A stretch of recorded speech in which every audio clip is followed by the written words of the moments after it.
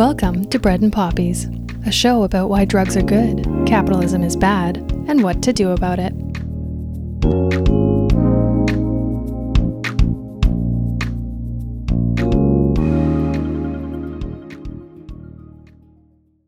The shootings. The constant shootings. Look, we know that something has to be done about this. But the problem is that there isn't a consensus on what to do, even on the left. And just like experts on drug policy, such as myself, who have solutions to the overdose crisis and are just ignored by politicians and the majority of the public, I suspect that there are people who have good answers to the problem of mass shootings who are just being ignored. Just like public health experts are ignored when it comes to COVID, and just like climate scientists are ignored when it comes to the climate crisis. And much like with these problems, I suspect, I say that to be modest, I know that the reason that these research and empathy-based solutions aren't being implemented is because it would require fundamental alterations to the capitalist system. And we can't have that. No, the only things that we could possibly realistically implement are solutions that don't actually alter anything about the status quo and that generate profit. How many more people are going to have to die before enough becomes enough? Recently drug legalization is starting to see some movement thanks to the efforts of activists. But it's also because capitalists are finding ways to profit off of this shift in public sentiment, which is causing all new problems. I am once again stuck on the unavoidable conclusion that capitalism is a death cult. The most urgent mission is still the same. We need to organize against capitalism and imperialism. We can't piecemeal reform our way out of a death cult. People need to understand how the profit motive is poison for our species. It's a virus that needs to be eradicated. It should be seen as abhorrent, as abominable. Seeking to hoard more resources than you need to live peacefully should be seen as the most violently unnatural and antisocial activity in existence. Allowing profiteering as an acceptable activity is how we get war and weapons manufacturers and prisons and homelessness and insulin vials that cost $600 each. When there's no social safety net because having one would mean that people can't be coerced into exploitation for profit, people live in constant fear. Fear of being homeless, fear of not having a roof over their heads, fear of starving. That fear keeps capitalism running because if you have to sell your labor in order to survive, then you're going to do that. Even if the person you're selling your labor to is exploiting you and not paying you enough and not treating you well, you've got to do it because there's no social safety net. That's how capitalism works, to keep people dependent on the system, to keep people dependent on their employers. And that fear of homelessness, of starvation, of abandonment, it drives people into isolation, into violence, to protect what little they have. It causes people to cling to ideology. It forces people to stay with abusive partners and family members. It becomes entangled with ideological traps and lies like masculinity and hierarchy, which foster rage in those who fail to achieve the comfort that they've been told those things offer. They've been lied to. The owner class of capitalists needs workers to fight each other. It needs us to stay focused on blaming ourselves for the violence rather than them. Capitalists also need to dehumanize large swaths of the population in order to justify their exploitation. You see this happen time and time again with people who use drugs, with Black people and immigrants, and most recently, trans people. Racism and dehumanization are a tool. White supremacy is a weapon. But of course, racism has taken on a life all of its own. It has seeped through generations and become a serious ideological problem of its own. White people have become as reliant on the lies of white supremacy for a false sense of safety as men are on patriarchy. People see hierarchy and they've been raised to think, oh, I need to be on top of that hierarchy, instead of hierarchy shouldn't exist. Hierarchy is the problem. So, what is to be done? Well, personally, I am not going to let that fear, that deep, deep fear that capitalism instills in us to keep us subservient, turn me against my fellow workers, my siblings in the human race. I will not be giving into the temptation to just protect me and mine, because that's not how safety actually works in a social species. We can only withdraw from society so much, and by doing that, we're abandoning the people who can't. So what I'm going to do is turn towards my comrades and keep building the networks that we need to survive. I will learn how to grieve and to mourn. I will learn from those who have already lost so much and who still keep fighting. I will let this radicalize me further rather than lead me to despair. The anthropologist Lawrence Ralph talks about the concept of becoming aggrieved in the face of socially facilitated death. To not allow our grief, that feeling like you're being driven insane by the cold violence of the world as it's currently constructed, to be framed as unreasonable. Grief and rage are rational responses. Becoming aggrieved does not merely lament death, it affirms life. It becomes a productive force, a communal form of care with political potential. To that end, I will not just grieve the deaths of these children. I will become aggrieved.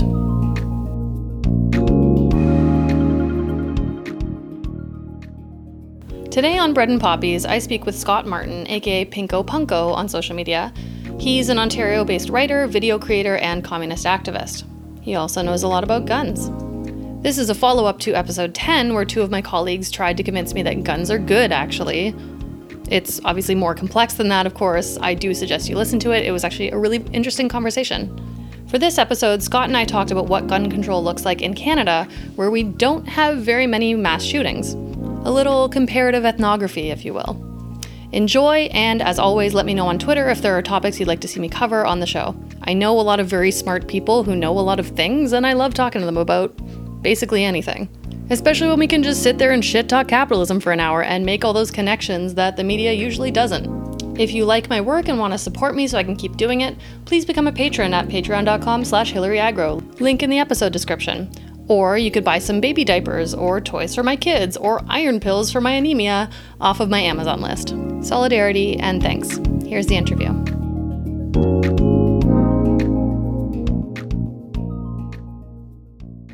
Hi, and welcome to Bread and Poppies. Today we have Scott Martin with us. I say us, it's just me. It's me and him. Both of us. Scott Martin is a writer and communist activist from Ontario, Canada.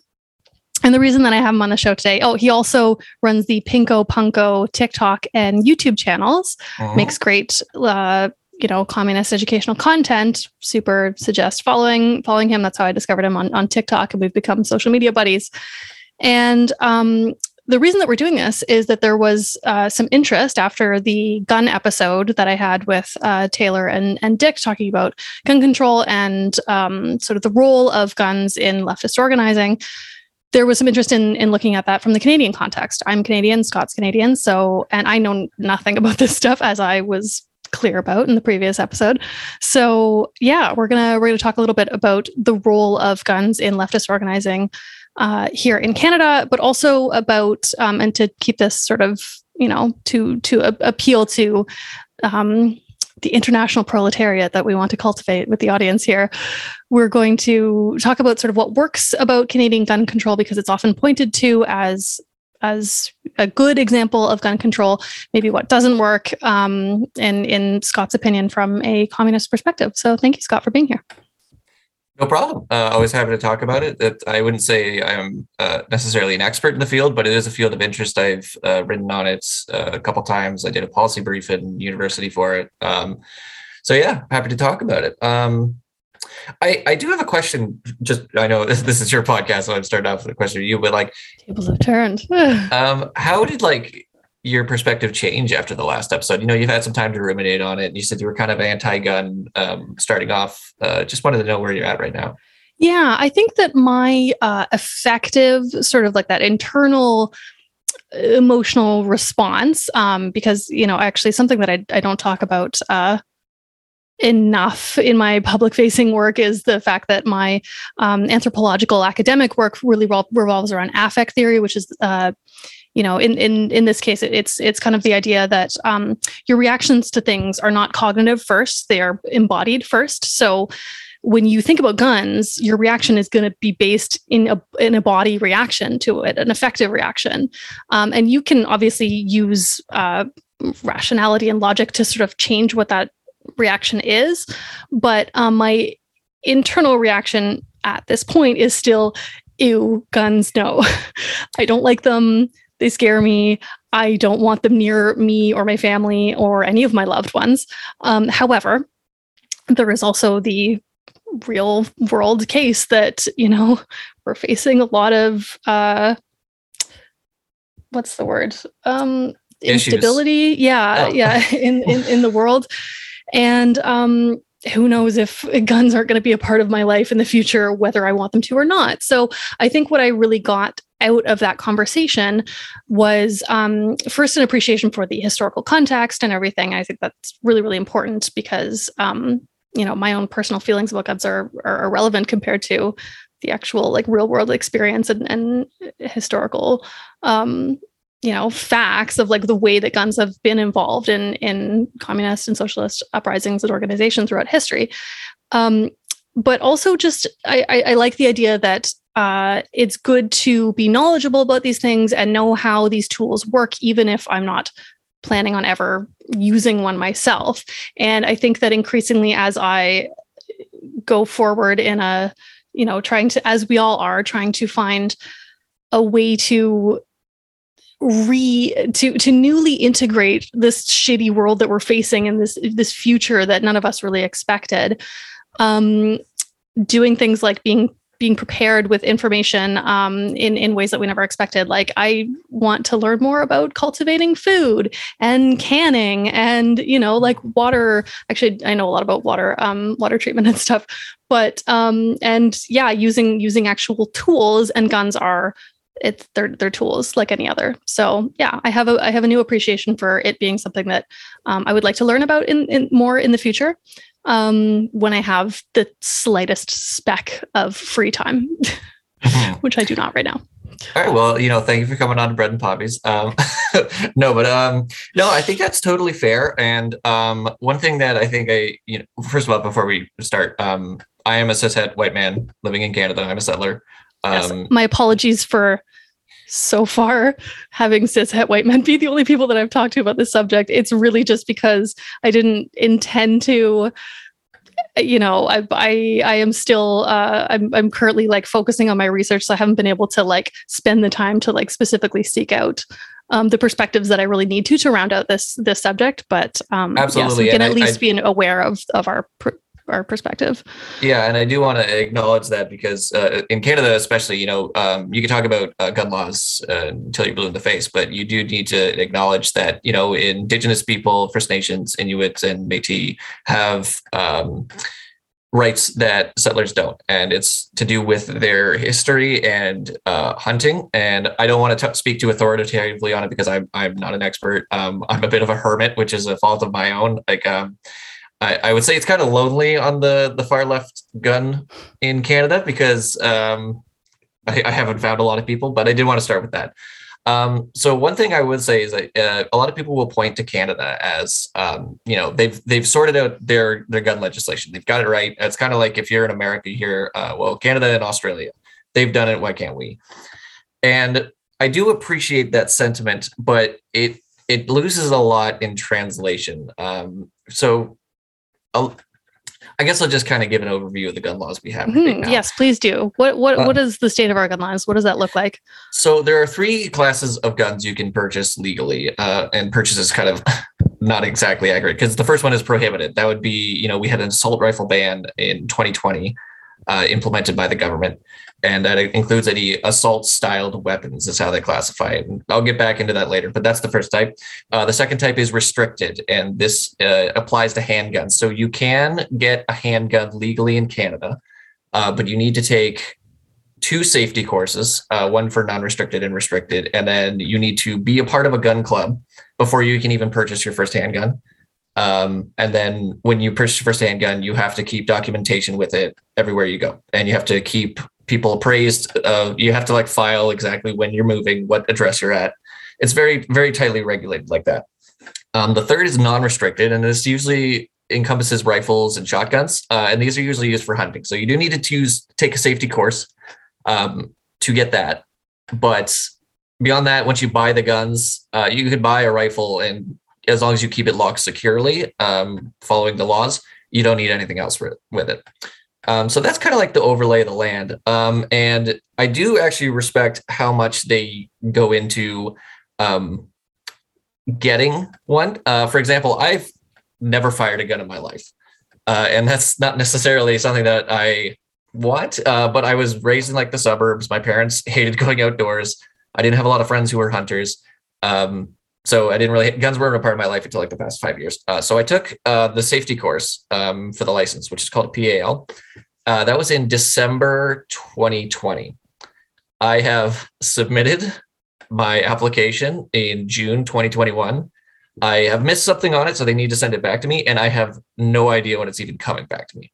It's been almost a year, wow. And they haven't even sent it back, so I can fix the things so I can apply it again and then get the license. So if I'm wondering, so obviously you need the license to own a gun, but what about, how you can legally drive a car with when you're first getting your license, you can drive only with somebody else in the same car. Like, could you go to a gun range and use a gun right now, or? You could. You would have to do a couple things with that. So you would have to be with somebody who's a member of the gun club, and you would have to be under the words are direct supervision. So unless the person who owns the gun and the license is right beside you, you would be breaking the law. So even if they hand you the gun and then you fire like a couple rifle shots and then they say, hey, I'm going to hit the bathroom real quick. If they leave, you could be charged. Oh, wow. So it's very strict like that. And, this all sounds really good. I'm actually for most of this. I think a little bit of streamlining would be better. I'm okay with the delay there. But when it gets kind of down to the nitty gritties, like I mentioned earlier, prohibited guns, assault rifles, there's no legal definition for assault rifles in Canada. So when they say assault styled weapons, actually, I had a note because it was so specific. I just wanted to make sure. It is, quote, though assault style firearms are generally those considered semi-automatic with a magazine that is constructed to fire quickly. So that makes sense. But when they banned it, Canada already had magazine limits before the ban. So when you ban assault styled weapons and you don't have a legal definition, you're just banning semi-automatic weapons. And I can't speak authoritatively on this, but those are incredibly difficult to come by in Canada anyway. And that's kind of usually when I approach the gun control issue in Canada, it's more from you're not asking the right questions. And when that comes down to is like, sure, ban all the assault rifles. But, the reason they did it was the Nova Scotia shootings in 2020. That was kind of what spurred it. Most of his weapons were smuggled in from the USA. He had been reported multiple times for domestic abuse. It's very, very murky about, there's some evidence to suggest he may have been involved with the RCMP. I can't speak authoritatively on that, but so it's like, we've got this horrible, like tragic situation that could have been prevented. And it's kind of the same thing. Like, I think this is very akin to drugs. Because you can draw the line as like, okay, well, drugs are destroying our community. Well, why are they destroying the community? Is it just because everybody decided to snort a line one day? Not really. There's other factors. And I mean, I take issue with the idea that drugs destroy communities in the first place. Well, because I would agree. They're just, when they're being used in the context of poverty, it's just like saying like people using antidepressants are destroying our communities. Well, no, I mean, they're just trying to self-medicate from capitalism, but drugs are like, I think it's interesting to look at guns as sort of like morally neutral, the way that I try to look at drugs as morally neutral, and the way that food and fat activists try to argue for food being morally neutral. Is it junk food that's the problem, or is it access and like all these other things? But guns are designed. Oh, absolutely. Yeah. Guns, I can't, a gun and a drug are not a one-to-one thing. Yes, I'm not saying that the analogy doesn't even work. I just that's the part that it's hard to wrap my head around is, I don't know. I mean, I want to say we could live without guns, but that also, like you made a nod to like the Indigenous context in Canada, especially.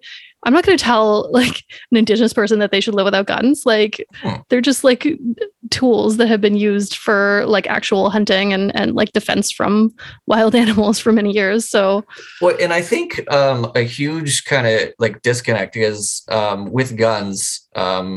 It's It's very frustrating because every time you say something about like gun control from a leftist perspective, you have to say blank, but I'm not a conservative. So like a couple things that conservatives love to say: most gun owners operate them legally, have never done anything, like they've never gone on a shooting spree, which is correct.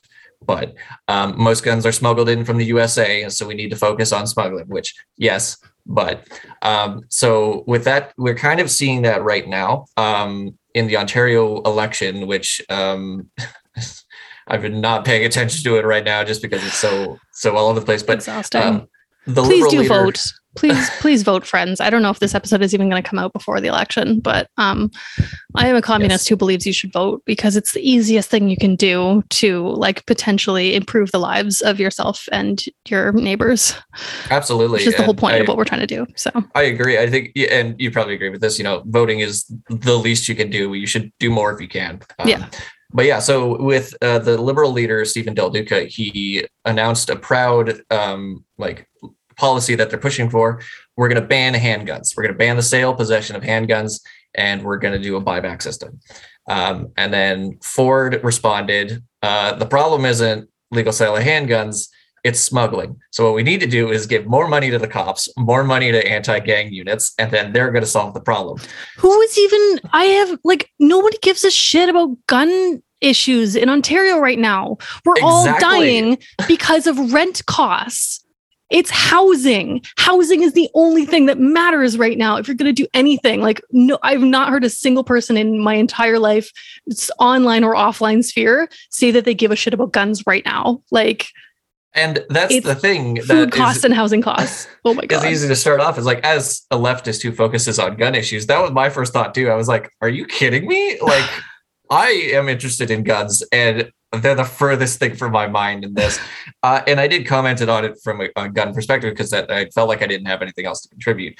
But what this does is essentially, if you are interested in guns, it makes it a dichotomy. You either want to ban handguns or you want to fund the police.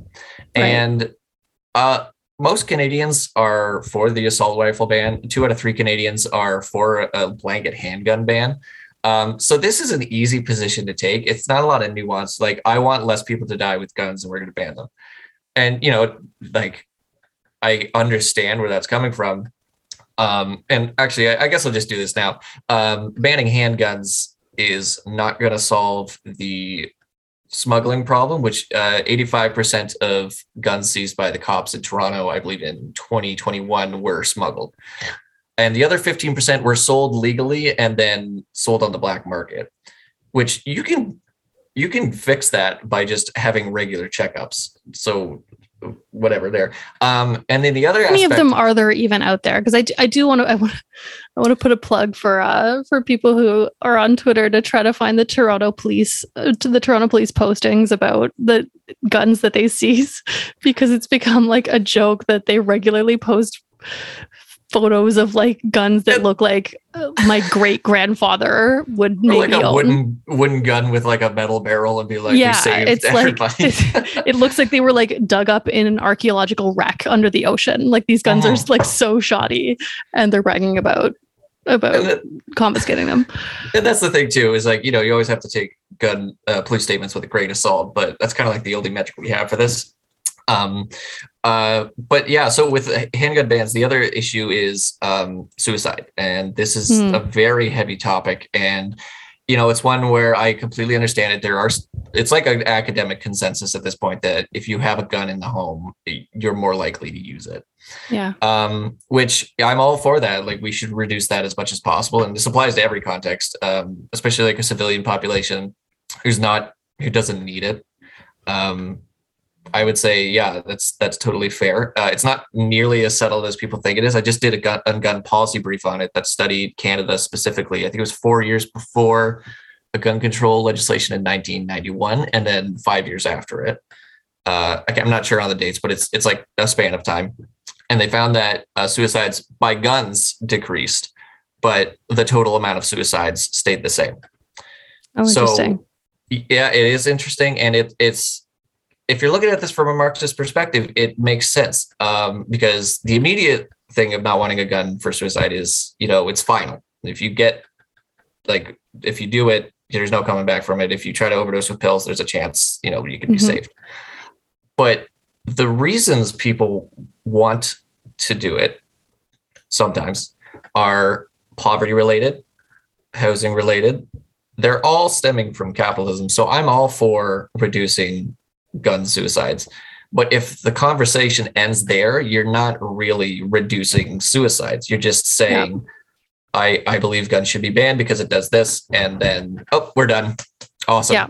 We're not gonna do anything to like prevent the mental health crises that lead to suicide. We're just going to make sure that people are like miserable, still working, but still alive, but still miserable and working. Of course. Yeah. We've saved you from yourself with this gun. Now you're fired and we've also evicted you. So deal with that. This actually is, it does relate to things like drug treatment. Liberal politicians are often pushing like, fine. Like we will try to, we're leaning away from criminalization as a response to drug use, but we want people to have access to treatment, treatment. Like this is the big thing. We want to get people off drugs. We want to get people to like kick their addictions. And it's like, how effective is that going to be? If the crappy life that the person is using drugs to escape from in the first place stays the same. Like people why you're gonna quit your drugs, and then do what? Go back to being homeless? Like there's a reason that people use drugs in the first place. Obviously it's complex, and most people use drugs because they're fun, and it's whatever. We all use drugs, but people who are using drugs in a context of like it's problematic for them and they don't really want to be using those drugs and they're addicted, are usually using because like shitty life that they're trying to escape. And so the only way to actually reduce rates of addiction is to create, a better society. Well, and that's like you touched on something that I kind of hoping you were, because one way that we can combat, needless overdose deaths and needless gun deaths is quite honestly legalizing drugs, because you've written on it before. Actually, I think that's the first time I read that article and then later saw one of your tweets and went, wait a second. I never shut up about it. But yeah, so a lot of people say, well, you decriminalize drugs and that will, make it safe for users, and then we can still target dealers and everything like that. But if you want to reduce gun deaths, then you need to reduce gang activity for cartels.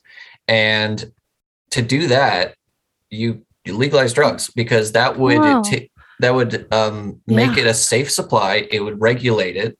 It would put it in the hands of, I'm not going to say that the state doesn't do violence, but, on a state that is less uncontrolled in its violence, I guess I'll say. And then you take the wind out of the sails, because a lot of reasons people go sell drugs and get into that dangerous is because of capitalism. So if you're going to do that and you need a gun to protect yourself, or, you need a gun because whatever circumstances in that, say you need to go and get this person because they're moving in on our turf. If you remove everything behind that, not only are you going to, drop overdose rates and, make a safe supply, you're also going to reduce gun deaths, because that's what everyone wants to talk about. Can't believe I didn't make this connection before. But it's extremely true. I mean, the analogy I always use is like, you don't see beer companies like shooting each other in the streets. Like you don't see weed stores, in Canada we have legalized weed, and you don't see weed stores like settling their disputes on the streets, because they don't have to, because they have access to like the legal system. As shitty as our legal system is, at least people aren't like, it's slightly less violent than just direct violence. But and obviously this is, I get from the left arguments against it, because we don't want like corporations being in charge of selling drugs, but like corporations are in charge of selling drugs right now. They're just called cartels. Like cartels are just corporations that don't have access to like the legal system, which means that they're actually more exploitative than a lot of corporations are, because like here, if you work in Canada for Walmart, like you at least have to be paid minimum wage. It's a terrible job and terrible conditions, but there are at least some minimal protections. If you work selling drugs, you don't have to get paid anything. You have no legal protections. If you get robbed or anything, you can't go to the cops. Like there's nothing in place to protect you. So obviously, like these hierarchical systems of drug sales are just going to be the same as any other company, except more violent. So once score one more for drug legalization, removing harms. Absolutely. And, I kind of in that vein of like a lot of people who aren't pro-gun can get behind that if you show them the evidence. Like you said, you weren't pro-gun when you started, and that's kind of been like your focus of work. And I think another thing that kind of applies to guns everywhere is, a lot of people will say, well, we need to ban assault rifles, we need to ban handguns, we need to stronger protections and all that.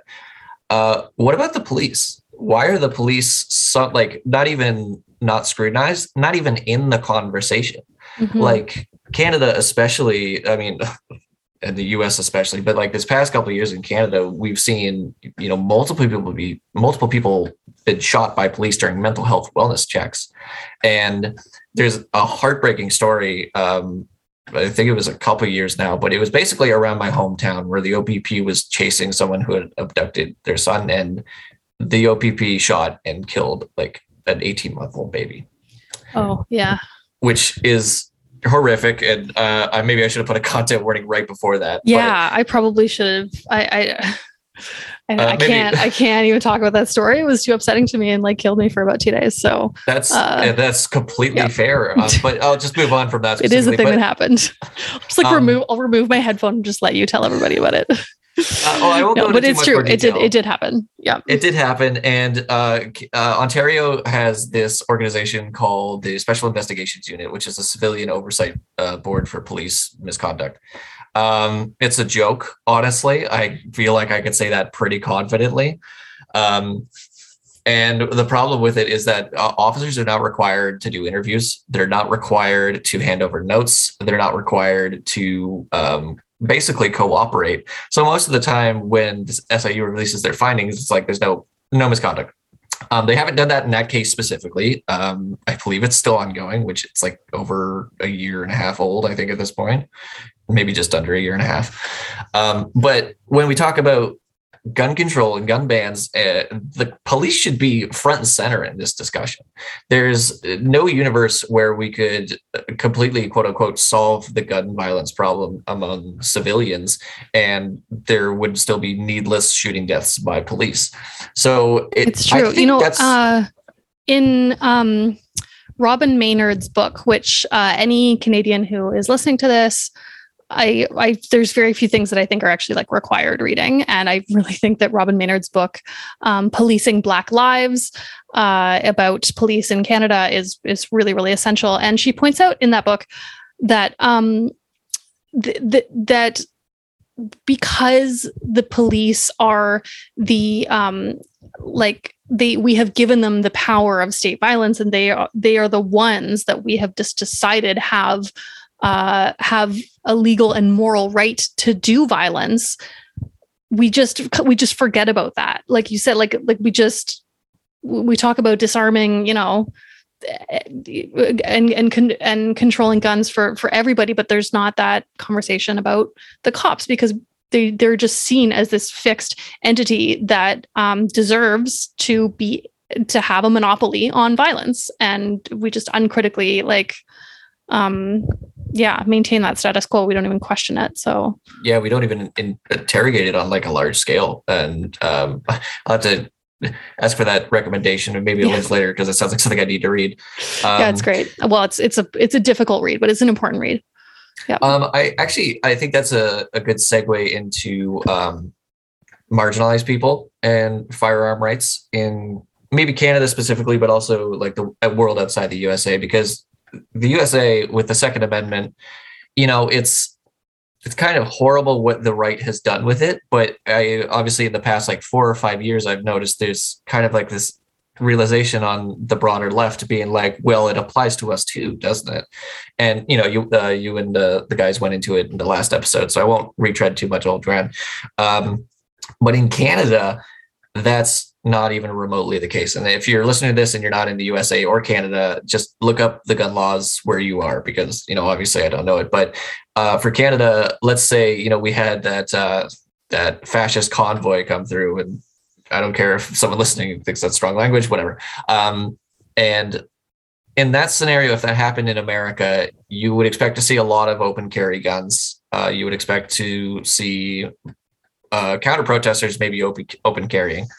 In Canada, if you're in Ottawa and that happens and you're on the left and you have a PAL and you're like, you know what, I think I'm going to go out there and not do anything, but go out there and like... What's a PAL? Oh, sorry. I thought I said that earlier. PAL is a possession and acquisition license. That's like the firearm license in Canada. If you just want to go out and be like, okay, I'm going to defend my community just by standing and doing patrols and nothing violent, the cops will arrest you basically on site. There's no open carry in Canada. I don't know if they would arrest far right people on site, but it would be an absolute shitstorm if they didn't do it in like soon. I think that's one thing that you can't really cross in Canada. And when I took the safety course, obviously I didn't walk in and yell, I'm a communist, I'm in here, get out of my way. But like you could tell the vibe in the room was right wing, which is, you're going to get that. And one guy in there, sorry, what? I said interesting. Oh, sorry. I thought you said sorry.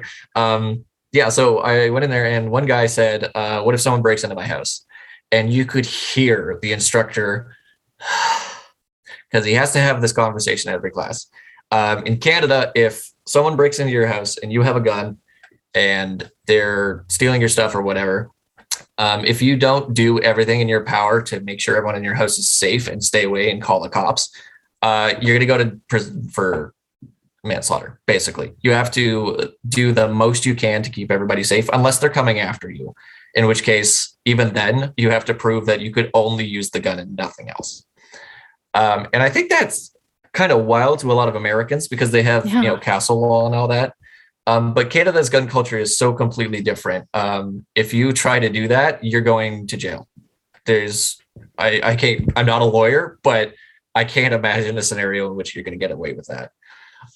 So it's really difficult in Canada because we don't have a left gun culture that can grow in the same way. Mm-hmm. And I think in some ways that's very good because, we do have NRA type associations up here, which are not great, but if they advocated open carry, like they would just be inviting like the government to crack down on them. So we have to be very careful how we do it. And also I would say, you have to be careful with being monitored. The RCMP handles everything. They know your address. They know how many guns you have. They know where you are at all times. And if you're okay with that, do it. I am taking the process right now, but I'm also in a privileged position where I am a cishet white man. And, if anything happens where like they need to come to my place of residence, they're probably not going to do violence on me. So I think that applies to everywhere outside of America. Although, it's kind of hard. I would say if you are looking to get into guns, first and foremost is safety and history. And that I think is enough for most people. I think, if we were to try and kind of do what Americans are doing, it would invite a lot of problems that I don't necessarily think are problems we need to be inviting right now. Not to say it won't happen. But like we talked earlier, but like, why are you talking about banning handguns? Like there's housing, there's drugs, that like legalizing drugs that we need to handle. Like, I think it is definitely far back a priority. But it's definitely one to keep in mind. And kind of extrapolating this to the wider, leftist movement. I know the guys, talked about like Ronald Reagan doing gun control against Black Panthers, which right. Of course. But if anyone has the chance to, we're just going to be recommending books the rest of this podcast, but Vincent Bevan's The Jakarta Method. Oh, yes. Oh, my God. That's been top of my book list for a long time. It's a harrowing read. He does his best to not like go into too many details and still it's harrowing. But near the end, after the book is about the CIA orchestrating coups in Brazil, helping to orchestrate coups in Brazil and Jakarta. And the author interviews leftists beforehand. and talks about how, like, you know, they were staunchly anti-violence, they were staunchly against like arming themselves. And then he talks to them after like these decades of military dictatorships, and he says, who do you think was right? And you can almost hear the heartbreak where they say, I still believe in nonviolence, I still believe we should, but objectively we were defeated.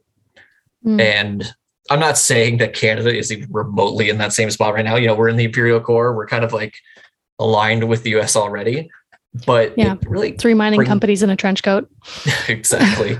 It really brings it into perspective. Exactly. Like when you talk about guns, or when you talk about pretty much anything from a Marxist perspective, you have to take in the global situation.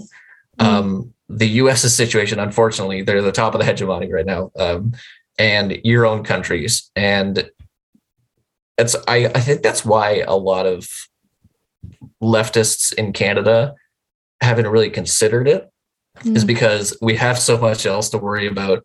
I kind of got hopeful. I think it was like a year ago, like February 2021. There was a Twitter account, the Canadian SRA, Socialist Rifle Association. They're like, we've registered as a nonprofit. And then they got thousands of followers, and they haven't tweeted since. And I've been watching it like a hawk. I feel like I'm the only person watching it, and well, I don't know where they are, but interesting. Yeah. So I think just broad strokes, it's a difficult situation, and I could go on forever about Canada gun control. I have a couple videos on my channel about the history of it. Another one coming out this summer. Woo. But yeah, it's very interesting, and I love talking about it. So when I saw the first one up, of your episode, I was like, oh yeah. And then I saw some people wanted another one, and I was like, raccoon paws, like, hey. Yeah.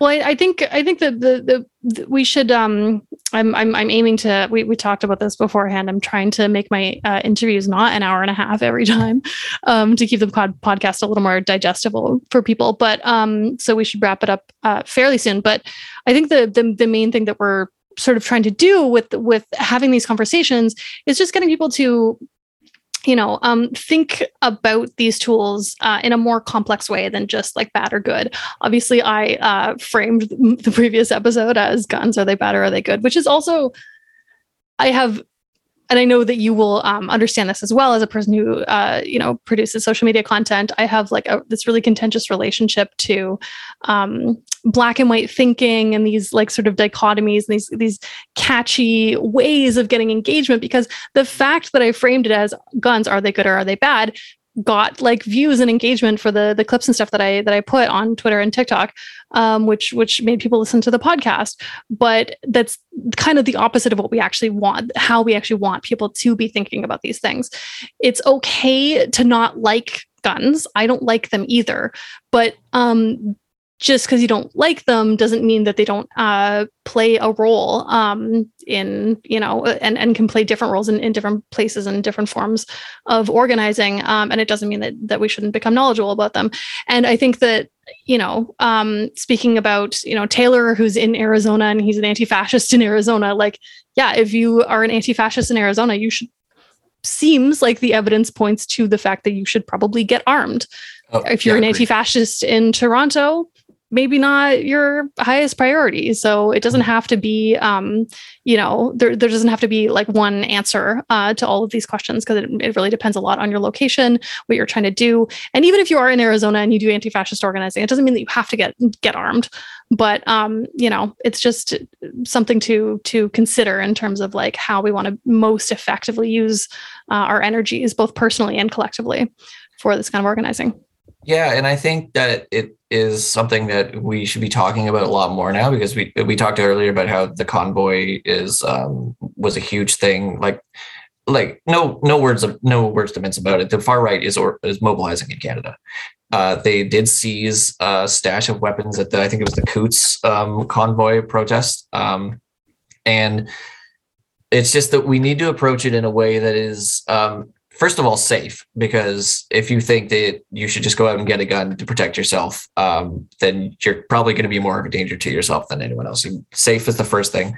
Understanding is the other, because I'm not saying don't get a gun, but I'm saying you need to understand the process to do it. It's very expensive. By the time I actually get my first one, I'll probably have be in the hole for $3,000 approximately. And if the left in Canada are the ones to lead the charge on guns, we're going to get way more shit than anybody else who tries to lead guns. It's just a reality. I'm not saying it's not worth it at a certain point, but there are other things right now. So I think, if you think it's going to be like firefights in Portland up here anytime soon, the cops are probably more of a danger than far-right protesters currently. Could change the next couple of weeks before this comes out. I know they're kind of rolling into Ottawa this weekend. But yeah, I think it's kind of a hard conversation to have because there's so many caveats you have to put out. And that kind of destroys you could title this what guns, are they better or are they worse? But like it's so difficult because especially so much of our conversation is dominated by America too. If I had that's the thing, like there's a lot of like sort of cultural bleed over. And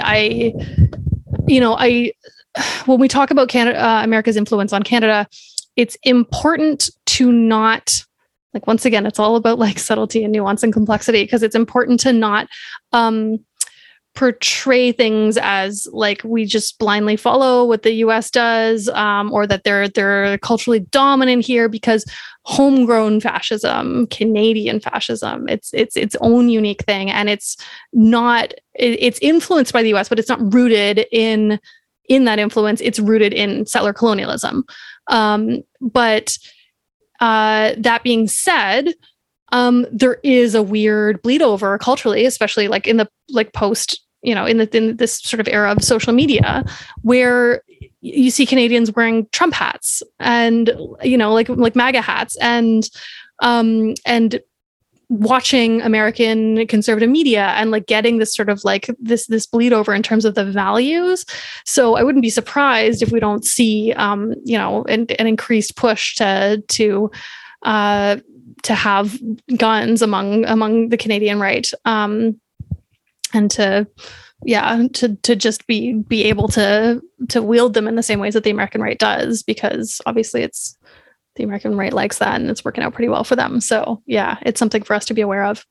Mm-hmm. Yeah, and especially in Canada, it's almost exclusively the right. You'll see CFRC, which I believe is the Coalition for Firearm, the Canadian Coalition for Firearms or something. I can't remember exactly that. And then the NFA, and they basically completely dominate the discourse. And on the other side, you'll see organizations that are fully justified. Like one of them is, I believe it was founded after the Polytechnique shootings in 1989, and they're for complete total gun control. And I obviously sympathize more with them, and they'd have some great points. But we're never going to get rid of guns in Canada. I go in my video. There was like a 1970s piece of gun control that promised new protections, and we're going to deny more people who apply if they're unfit, and it basically didn't. It changed it by like 0.01% of how many applications were denied. A buyback program is if it's voluntary, it'll be good, but if it's a mandatory one, you're going to get a lot more pushback, and the cops, honestly, at that point, they're just not going to bother. They're not going to enforce it. So I think Canada is broadly in a better spot than America is gun wise. I would recommend following R. Blake Brown. He's the person who wrote History of Canada's Gun Control. That's what I based a lot of my video off of. And just if you can find leftists who talk about guns in a way that is nuanced, it's kind of hard in Canada. But if I find any, I'll absolutely let people know. But one I would absolutely recommend is Tactical Girlfriend. She is a trans woman who knows more about guns than I know about anything, and her videos are amazing. But yeah, I think that's most of what I had to say. Yeah, well, we can always keep talking on Twitter and stuff when we post this. But yeah, well, thank you for coming on to talk about the Canadian context here. And as always, I want to remind my fellow Canadians that just because things are a little bit better here doesn't mean they can't get much worse, and doesn't mean that things aren't still pretty bad. And Yeah. So stay informed, stay safe, and follow Scott on social media. He's Pinko Punko on YouTube and on TikTok, and I think on Twitter as well. That's just my handle's at @UCOTScott. I always flick between the two, but yeah, if you search Pinko Punko, you'll probably find me. Yeah, and we'll put that stuff and a link to your video. We'll put it in the show description. So awesome! Thank you so much for having me. Yeah, thanks. Cheers.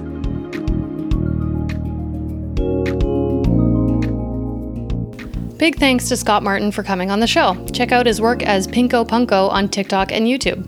Bread and Poppies is produced by my fantastic drug policy friend and comrade, Marcel Rambo. The music was created by the artist Pusher. You can find him on Spotify and also TikTok, where he makes really fun anti-capitalist songs. The microphone I'm using was given to me by Mark Edwards of Ultraviolet Podcast. Great show. And thank you so much to you all for listening and for helping with comments and engagement on social media. I know that most people don't have the means to support many leftist creators, so sharing content is genuinely helpful. I'm on Twitter, TikTok, Twitch, and YouTube as Hillary Agro, Hillary with one L. Thank you especially to my Patreon supporters, who are a group of the most dynamite human beings ever to walk this planet. Be well, keep up the fight, rest, and take care of yourself and your comrades. Remember that you can't help others if you're burned out, so treat yourself the way you treat your loved ones, with care. I love you all. See you next time.